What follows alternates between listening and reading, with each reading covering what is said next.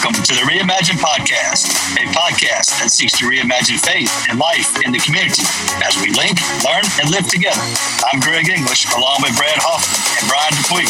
Today, on episode 90, we talk with Alyssa Farland on awareness of mental health and the life of students, and what are some healthy practices that can be incorporated in both the student and parent lives. Welcome to the podcast, everybody. Hello. Hey. Hey. Hey, you sound like you're in a can or something. What's the deal with your microphone? So, Congestion? Is it congestion? I'm out of studio today. Well, You guys are back there working it like you ought to be. Yeah. And so I'm That's right. traveling, and this is what we're getting. fantastic. Well, we can see your face and we can see up through the sunroof above. And looks great. Looks great. For our listeners at home, if they can't see this. Yeah. Trying to get the best background possible. So between the top of the car sunroof and the side window, my head's pretty shiny, I think. Yeah. We should all be car sick by the time this is over. That's right. We will be. I just pulled the shutter on it. It should be good now. Okay. Hey, so I had a good time this week, and I want to tell you why. Okay. And I anticipated it for about over a week, I think, really, is Norman Lear's like 99 years old, I think, or 98. And he was the producer of these shows of, Good Times, The Jeffersons, All in the Family, Facts of Life, Different Strokes. Well, I can't remember. It was a little while ago they came out and they did a live production of the, I think they might have done Good Times, but I know that they did All in the Family and The Jeffersons. And it was great. I mean, the actors were funny.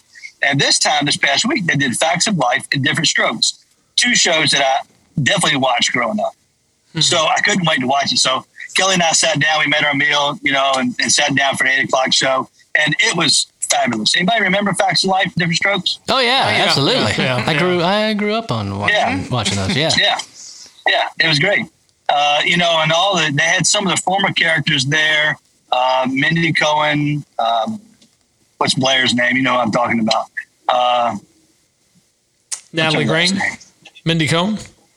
She played Natalie? No, she played Natalie. Who played Blair? Well, Welch? Lisa Welchel, something like that. Yeah. So she was there, and then Tootie was there. The real Tootie was there. But it's just great. They all come in. It's a live show, and I tell you, the lady who played Miss Garrett was phenomenal. Miss Garrett was that great caregiver, in that home there. Yeah. And I mean to tell you, I just looked at Kelly and I just thought, where has it all gone? I mean, it was just great. We were singing the song, as it came on, you take the good, you take the bad, and there you have the Facts of Life. Yes. I still sing that song. Like, as I get ready in the morning. That's the soundtrack in my head. Yes. Yeah. It's great. Yeah.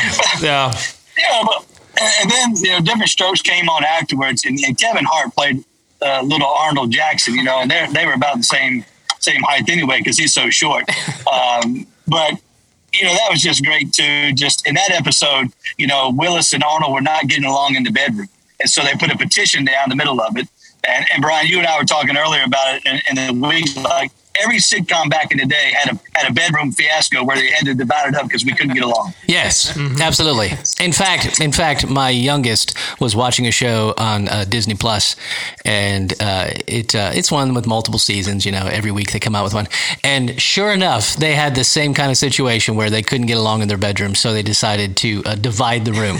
Now, this one had the extra twist because they divided it in half, meaning that he was going to take everything above a certain height, and she was going to take everything below, and it's just hilarious. It's just great television. I don't know. They got this thing called the suite life, and I thought everybody had their own suite in their own room. In today's culture. Back in the day, you shared a room with your sibling. Oh, yeah. It's just what we did. Yep. Yeah. Absolutely. We've got that going on right now in our house. Yeah. Yep. But I was thinking about those shows. I was like, I can remember exactly watching those shows live when they happened. And the remake of it now to watch it, you really connected to it. But those shows back in the day too, you know, they were like the after school special shows, always trying to teach a lesson. There was some life giving thing taking place, or things were bad, and we want to make you aware of, say no to drugs or anything like that. I mean, that's what those shows did that too. Yeah. Yep. You always knew it was coming because the soft, sappy music would start playing. And you knew someone's life was going to be turned around right in that moment. Yeah. It's right. So life, right? The sappy music just comes on and you know. So yes. Yep. Absolutely. Absolutely. Yeah. So it was a good time this week. So I don't know. What are you guys watching? It's Christmas time. I'm sure Hallmark is on. I'm sure it is. Oh, I'm sure it is too. So I'm thinking about, I want to run a Hallmark movie backwards because I want the ending to be, you know, think about if you ran a Hallmark movie backwards. Yes. Oh, that's like, now you're bringing back memories where they used to run records backwards. Remember that? And like they'd hear all the satanic messages and stuff. So you run a Hallmark movie backwards. I don't know. I don't know. So go home, watch a Hallmark movie and play it backwards in your mind, and just change drastically. The girl goes back to New York. She leaves the hometown farm to go back to New York. Breaks up with the lover of her life. Goes the opposite direction. Right. Now that's real TV. Yes. Absolutely. Oh my. Absolutely. Merry Christmas. I think we all need help. Well, that's a good thing because we're speaking to somebody that can give us some help today. So I don't know. It's a tall order. she thinks she's on the show today to give insight. She's here to give us counseling. Yes. Yeah. I've got a list of questions that I've got just for me. No, she already got them. All right, well, let's dive in on this. And today we do welcome Alyssa Farland to the podcast. Alyssa has spent her career in counseling and is the director of counseling at a local middle school here in Hanover County, Virginia. And we're glad to have her on the podcast today as we talk about mental health among students and practical steps that we can take to help impacting individuals and families. So, Alyssa, welcome to the podcast. Thank you. Glad to be here. Glad to have you in today. Yeah, absolutely. And like most of our listeners, we know you're avid and listening to the podcast as well. So we'll just keep going with that. I got to get home so I can listen to the last one. That's a real fan. They have to be in their house, seated in front of their phone or something to get the full effect. That's right. So as we get started, just give us a little brief background on what led you into this profession and how long you've been doing it? If I say how long I've been doing it, that'll give my age, but because it's been a long time. But the short version is I'm originally from upstate New York, and I went to undergraduate school. I tell people down here it was like a Randolph-Macon. Nobody's heard of Hartwick College, I don't think. If there's someone out there, you know, no. Go Hawks. No. It sounds prestigious, though. Very prestigious. But I got an undergraduate degree in psychology and sociology, which was awesome. I enjoyed it. I come from a family of engineers, so my dad was already a little leery when I went sideways and went that direction. But my senior year, we were talking about what type of career path I could take with said degree, and it was a little questionable. But I credit my advisor because he said, "You remind me of someone else that graduated recently." And he went the pathway of school counseling. So he's the one that kind of directed me. And he had come down to Virginia to go to JMU. Okay. So I came down to JMU and go Dukes. I loved it. I called my family in November and said, "Love you guys. It's 70 degrees here. I'm never coming home." And I didn't. So I've now been a Southerner longer than I was a Northerner. But yeah, I really enjoyed my experience at JMU, and I got a job. I was not from here, so I just circled some spots on a map and ended up in Caroline County. It was my first job. And I was there for about 4 years, and then I got the job in Hanover, and I have been there for 24 years. So this is my 28th year. Thought I wanted high school, ended up in middle school, and I've never left because I love the middle. It's a crazy place to be, but I love it. That is. Yeah. That is. Yeah. It is never boring. We could spend a whole episode on that. I love the middle. Yes. Be the title of the next podcast. Yeah, that's right. That's right. That may be the title. I love the middle. Oh, it's perfect. It's perfect. I remember Kelly used to teach middle school history, and I remember she'd come home and one day the boy's got a teddy bear, the next day he's fighting with his girlfriend. Right. I mean, it's just, It's different every day. When I got my job and I called my mom, and anyone that knows my mother, she is truly, genuinely the kindest person you could ever meet. But she said, when I said, Mom, I got a job, it's at a middle school. She said, oh, good. I said, I'm sorry. What? And she said, I've always loved you, but you were hard to like at that age. So good for you to work with them. I love that. I got to meet this family. That's right.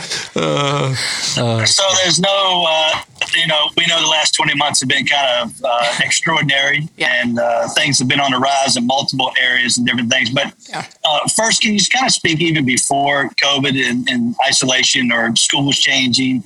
The mental health conversation was happening, and it was real then. Give us a briefing of where we were pre-COVID on that. Well, I think we had definitely started the conversation, and it was kind of slow going, to be honest, from my perspective, like getting into the conversation about mental health in the schools and making it a focus. Like, obviously, from a mental health professional, I feel like it's equally important. If you want kids to be successful in school, their mental health has to be they have to be connected to the people they're at school with, the adults, the other students, and so it's been an issue. Anxiety, depression, that's something that we've dealt with and talked about for years, but the pandemic brought it to the forefront and exacerbated it. So, in some ways, I'm glad the conversation is happening more now, and more families are willing to speak out about what's going on at home, because I think there's always been a stigma about talking about mental health. So we're trying to get rid of that stigma to make sure that we support all kids. So a couple of factors, I think, as you read about them or look at them across the board, particularly with students, what impacts them the most, and typically you got their own individual identity concerns or things, correct, their family dynamic, community, what they're involved in and what they're not involved in, environments, maybe that's neighborhoods, maybe that's schools, things like that. And then society. I think maybe society is one that has gone higher over the last 18 months. But of those couple of factors there, what are you seeing in terms of, are they equal? Is one playing more than the other? What's your take on the influence? I think, part of the influence too, I think, especially for students who were at home and feeling more isolated, is they connected through social media, which is not always a bad thing. I will be the first to say, like, sometimes it was a way for kids to connect, but it's also a way, like, when you're already having kind of identity issues or self-concept issues, that can be a negative and can feed into that. And when you don't have any other reality because you're at home and you're connected to just that and not to the school community, the faith-based community, then that can be a big issue. So I think for me, that's what I see, is that isolation from community, and then that's kind of your outlet is social media. Right. So what do you think is, and we've had this conversation before, but a little bit, but I mean, like, the big obstacle in addressing mental health in our community in particular, what's out there that's keeping us from maybe addressing it in the right way? Well, I think, like I said, trying to get rid of that stigma is still an issue, but we're getting there. I feel like I have many more conversations now with families than I used to that will call and ask, what can I do? And then it's availability. So that had started to be an issue before COVID, just the number of therapists that we have access to. And I know for families, navigating the system with insurance and being able to pay for services and getting kids to where they needed to go can be challenging. And now we have a shortage. There's not the availability. So, and we've had that conversation as a community. And I think what that's kind of forcing us to do, which is not a bad thing, is to be more proactive and try to talk to kids at an earlier age about mental health and the importance of having a positive mental health plan and working with families on that as well. So maybe we don't get to the point where they need the private therapy, but that right now can be a barrier for families, is just finding resources. So yeah. You mentioned the stigma, and I'm curious, do you see it from the outside looking in? It seems like this is getting better.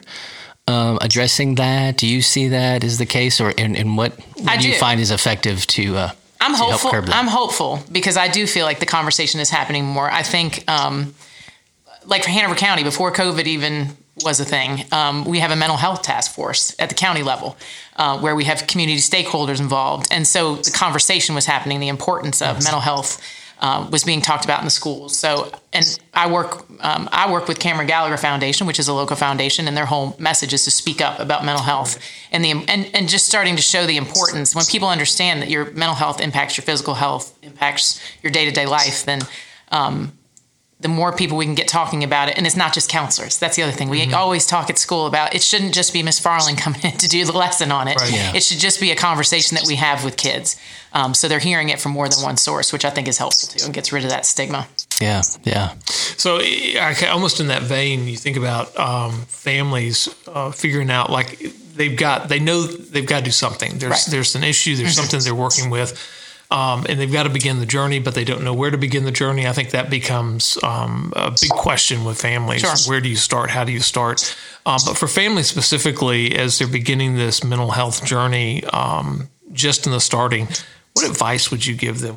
How would you help them in steering this huge, big thing? Right. Can sometimes seem overwhelming. First of all, reach out to. I have families that'll reach out maybe first to pediatricians if they have a good relationship there, and then reach out to the school counselor because we're at the point now where we have those conversations. I have resources, private therapists that I've connected with, even if they don't have space in their practice, they're all connected now. And that's, again, where social media can be helpful. If they've got Facebook pages where they talk to each other. So I'll email one and say, do you have openings? If not, this is the situation. Who can we go to? So I think that communication and for parents to be able to reach out to counselors at the schools and say, I need help so we can start directing. There's a mental health resource center through Children's Hospital where they call them navigators, which is lovely. Like you call and you just say, here's my deal, here's my insurance. And then they try to find you. So you're not calling, because people will give up. If they call around to 5 or 6 places and they don't take insurance or they're booked. I had a mom tell me the other day, they're not even on a wait list because they're so backed up. They said, we're sorry, the wait list is too long to even add to a wait list. So having somebody help navigate through that, I think is really helpful because it can be if you're already stressed because you're worried about your child, you don't want to then add additional stress just trying to find the help. Yeah. Yeah. And that can be real. I mean, that can be a very stressful season. And we talk to families periodically in terms more frequently, but it's just helping them trying to navigate that can be ominous for them. So in thinking about that, we're still in a pandemic, right? Yes, we are. At least they call it that. And isolation and virtual realities are the norm. And so what are some reasonable healthy practices that we can incorporate in daily routines to help create some well-being for us? Well, I think you kind of have to think outside the box. We've been forced to do that and look for healthy ways like getting outside. I had not to plug for them, but we had the opportunity to go with my parents the other night to Lewis Skinner to look at the lights. So that's an opportunity. I saw lots of families there because you can socially distance and stay safe outside. So trying to find those opportunities and just being honest with kids and families, having conversations about this is difficult, this is different. So how can we approach this? And I think it's challenging too because if you used to go see grandma for the holidays and you can't do that now because of COVID, how do you what new tradition or which way, how can you connect with them in a different way to make sure you're still having those connections? I know I will be the first to say I am not a lover of Zoom because I've had so much of it sure. over the last couple years. Yep. But the technology is pretty amazing. And I have a brother on the West Coast that I don't get to see. So, that's how we connect over the holidays. And it's, we eat mom's cookies over Zoom instead of seeing each other in person. We just try to find those ways to connect. And I think just, again, having the conversation, just talking about the fact that this is difficult and different. And how can we, as a group, as a family, as a community, find new ways to connect over the holidays and come up with new traditions. Creating those, whatever those might look like. Just a kind of thought in parents that wanting to check on their kids. What things should they be looking for, or how should they check in?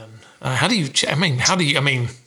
Granted, my kids are all grown and old. I've got little ones, like grandkids now.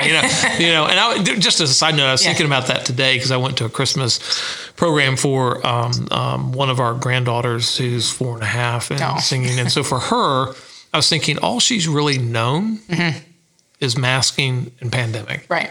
So it's going to be interesting to see how that affects her as she gets older. Right. Versus somebody that may be in middle school that knew life before. Right. And now they have this and they're still not sure what it's going to look like. Right. It'll be interesting, I think. But for a parent to check in on their kids, what are some things that we can do? Well, I think, especially if you have middle school kids, because that's who I work with, it's no different than pre-COVID. Like if you say, how was your day? You guys know the answer, right? It was fine.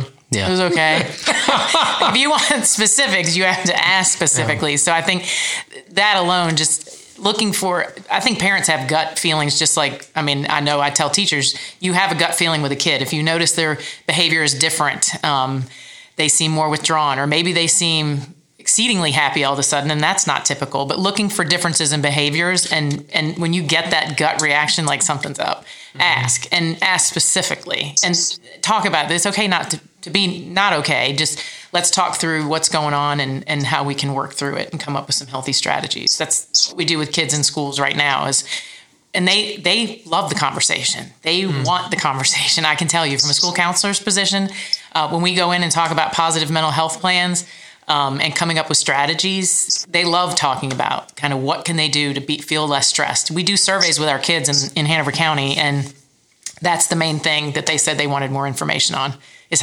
mindful practices and how to feel less stressed in life, which is sad that that's a focus, but good that they're willing to let us know that so we can work with them. Yeah, that is interesting.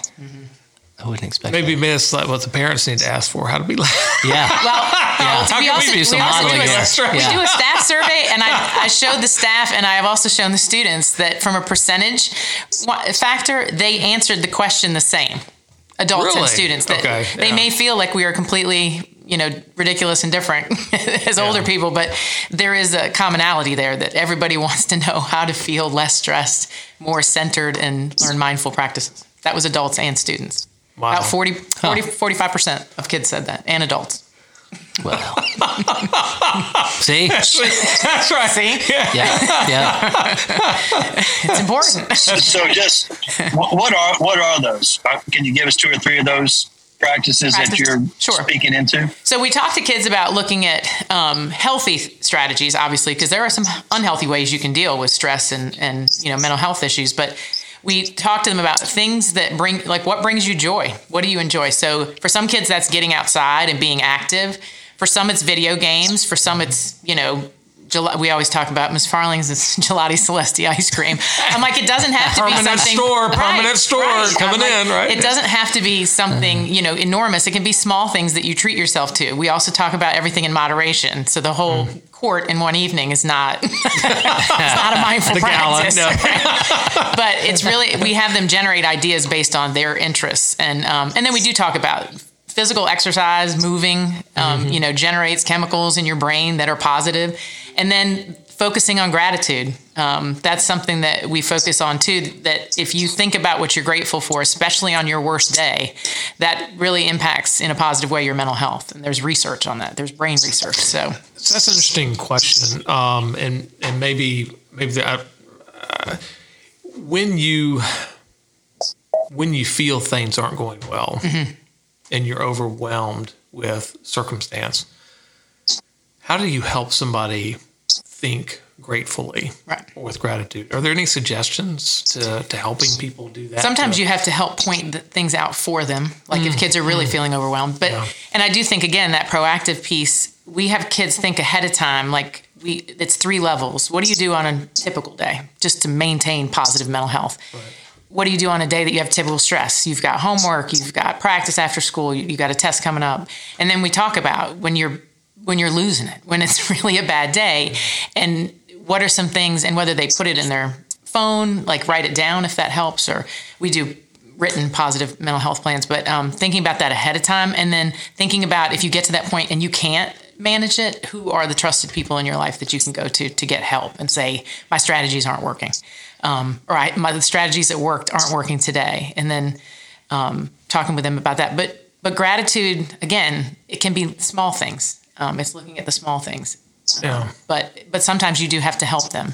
Well, let's think about this. And that's the other important thing for us as counselors, is to know our kids. So I can say, well, I know this is going on with you and it's a positive thing. So sometimes it's trying to help them shift their mindset.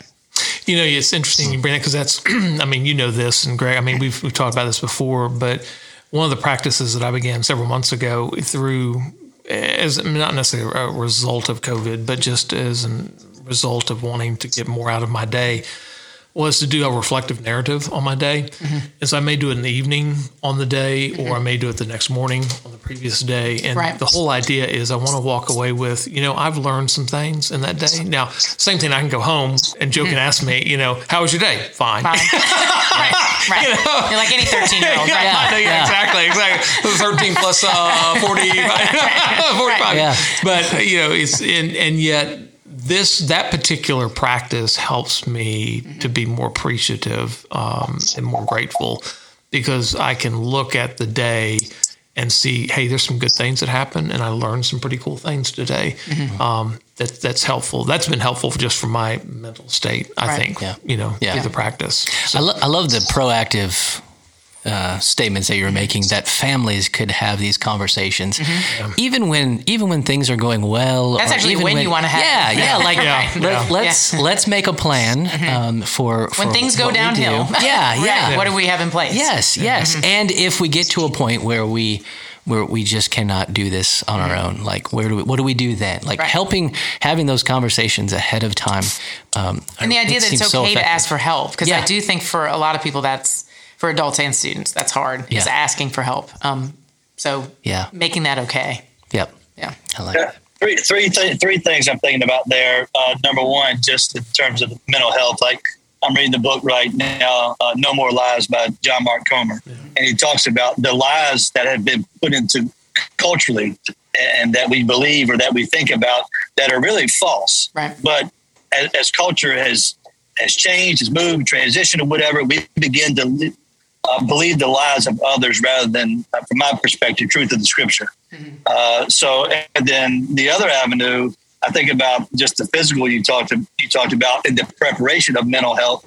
You look at any athlete or any high level leader or person, that's a discipline that's in their life, and they actually have coaches. Right. That's all they do. Mm-hmm. And like you do it in the school, counselor. That's a key ingredient there to people's lives. So, and then theologically, just be able to know that there is good going on around me in this world, despite the fact that I can see it. So from a theological perspective, I would say, I've got to tell myself, I know God's doing something in and around me. Right. But that's a discipline that I have to change my mind to think about looking at it that way. And I go back to what you said just a little while ago. We think this is just kids' problems. It's my problem. Yep. What is the apple doesn't fall far from the tree? Kind of thing. The nut doesn't fall, whatever. Nut apple. Nut apple. Maybe it's the nut. That's right. That's what it is right there. So obviously Christmas is here. It's here in a few weeks. In 6 days as far as the school's concerned. That's right. That's right. We're not counting. No, we're not counting, right? You can see the look on her face, though. The kids told me that. Yeah. Very excited. He's very excited. Very excited. And yes, we are, like I said, we talked before, in the pandemic, still in that. Families are still, the traditions that were forming for families are still not going to happen this year. And so some people may be, and some students, families may be looking at the holidays with negative thoughts or thoughts of loss. Mm-hmm. My desire would be, coming out of even this conversation, that people could look for joy, they could look for opportunities, they could look for spaces in which to be grateful and practice gratitude and enjoy the time that they have, the unique new traditions that they're doing, this new normal, kind of thing that's going on.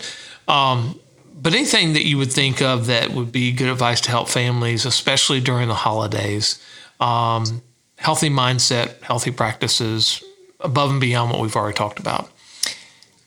Well, like you said, the loss piece, when I think about the holidays, I know for a lot of our families, it was literal loss. Like they've lost family members, some of it due to COVID. And if it wasn't, they didn't have that tradition of getting together to grieve and celebrate a life too. So, I think back to when I've had loss in my family. We used to have breakfast at my grandmother's house before Christmas. And when she passed away, we were like, well, there's 2 hours we're not sure what to do with. And so it was coming up with that new tradition, like you said, I don't use the word normal usually because nothing's normal anymore, but new traditions. And I do think just, again, I hate to be repetitive, but I think having the outward conversation so that it's not, the elephant in the room, we're all struggling with this. It's more difficult, but again, like how can we flip that and make it, we know that this is our reality right now. So how can we find the positives? And I do think just taking a break, I'm going to say like unplug for a little while, do things as a family, play games, get outside, look at the taggy lights. But I do think we need to unplug a little bit to take time with family and friends as much as we can in this, in the situation we're in, to appreciate that and try to come together, versus, because we've been very isolated. Even if a lot of the kids that struggle for me this year were with me last year at school. Yeah. Not the ones that were, virtual. They're still kind of struggling with that feeling of isolation because like you said, they know the difference. This is not their reality. They're not 4. So they know what life looked like before this. So it's kind of, reminding them that we all understand that this is difficult and that it's difficult for adults. Like admit that out loud that we struggle too, and let's come up with a plan together. Would be my advice. That's such a good encouragement for families. Just those proactive conversations and even letting them in on your world a little bit. Like, let's all acknowledge this. I do that helpful. As a counselor. I always, I don't overshare. Yeah, sure. Appropriate levels, But just to say, like, when I've gone through this difficult time, this is some of the things people I had to reach out to get help. So I think showing that side, I know for teachers, we talk about that they see you as a teacher. So when they see you at Target, it's weird, right? That's still in middle school. That's a thing. Yeah. But if they can actually shop, you have to eat. But when I've had that conversation with teachers, they're like, it's fascinating to watch them when you share even just a little bit, like your own failures and how you overcame and kind of work through, or your families. And when they see you as human and think, oh, okay, this is what everybody goes through. We can get through it. Yeah. That helps. But maybe that is, I'm sorry. Go ahead, Greg. Well, I was going to say, even raising kids, just think it's seasons of sharing too, as you're parenting. What I'm talking to my kids now, Brad, what you're talking to your kids about, Brian's not necessarily fully disclosing some of those things yet, but yet there's seasons of opening up and they see you as a person and an adult. Yeah. Right. Yeah.